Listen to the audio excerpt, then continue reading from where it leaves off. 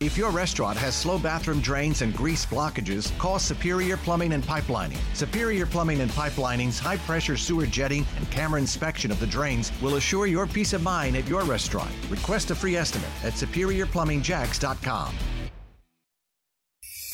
This is the WOKV Spotlight on 104.5 WOKV. Polls are open for the next 11 hours. A head-to-head race to replace the late Tommy Azori on the Jacksonville City Council likely to be decided tonight. It is going to be very close, however, and early voting turnout was upwards of nearly 12% overall. WOKV political analyst Rick Mullaney is with me.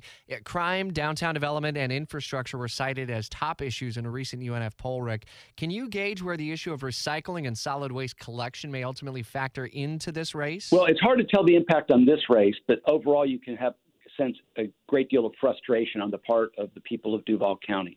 A frustration over what's happened over the last 6 months, a frustration over loss of service, and now I think a sense of relief and optimism, hopefully, that this is going to get back on track. I think this could end up being a big issue in 2023, quite frankly, in local elections, when the people of Jacksonville start to look to their future leaders to make sure that we don't have another episode like this one. And so as we look to the decision that ultimately is being made in this one at-large Group 3, and keeping in mind that this is a representative of the entire city and not just one precinct or one location in the city, does the result here have implications on 2023? And if so, what? Potentially so. One thing to keep in mind is that Duval County is officially purple now. It clearly was a red county. It is now purple. And by that, I mean it could go Republican or Democrat, and it is trending blue. As we saw in the presidential election in 2020, President Biden, the Democratic nominee, won more votes in Duval County first than President Trump. First time that you've had a Democratic nominee do that since 1976. You also saw in 2018 in the statewide Senate and gubernatorial races where the Democratic candidate got more votes in Duval County. In this race, the first race showed that it was a dead heat, evenly split.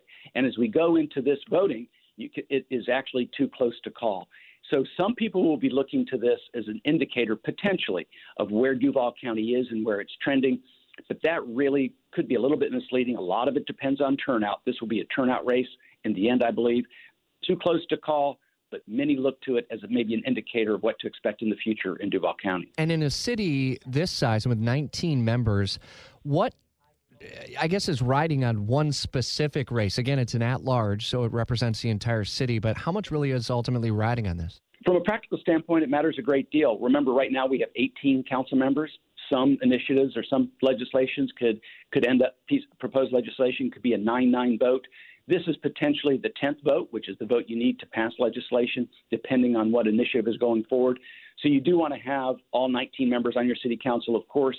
When you're down a member, it makes it that much more challenging to get a majority for legislation to move forward. So two aspects to this election. One is the practical one, which is that 19th member to enable some legislation to move forward.